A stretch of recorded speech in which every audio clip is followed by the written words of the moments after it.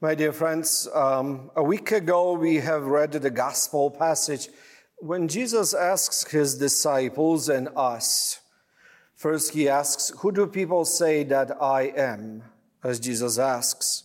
Some say John the Baptist, some Elijah, some Jeremiah, or some of the other prophets. Then Jesus asks the disciples a direct question, "Who do you say that I am?" Simon Peter right away responds with a divine revelation. "You are Christ, the Son of the living God." Beautiful exchange takes place immediately as Jesus affirms Peter's response. It is not your wisdom or flesh and blood that has revealed this to you, but my heavenly Father. And then he gives Peter a special task to do. This weekend, we see another side of the exchange between Jesus and Peter. Jesus is telling the disciples there are some things that have to happen for the Messiah to fulfill his mission, his work. And as soon as Peter hears about Jesus planning to undergo the sufferings and the pain and the cross, he objects to it, like every one of us would. As we love Christ, as we love God, if we see something wrong being done to Jesus, we would object to it. But then Jesus looks at Peter and rebukes him, calling him very kind of mean almost way. "Get behind me, you Satan.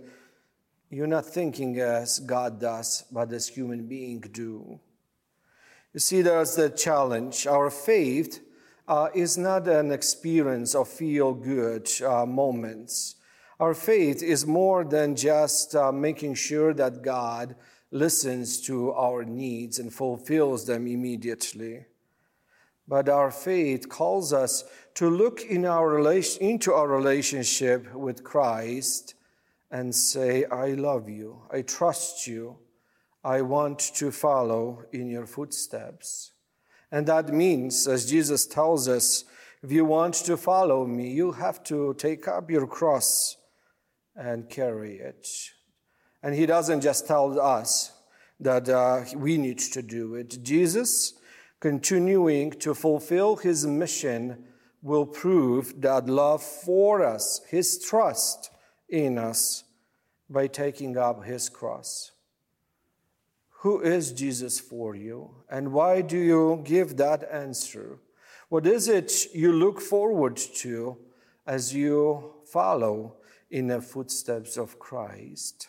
That is the question for us for this week. I invite all of us to ponder this spiritual, life-giving question as Jesus invites us. Not only invites us, but also encourages by his own presence in that journey and in the sacraments we receive.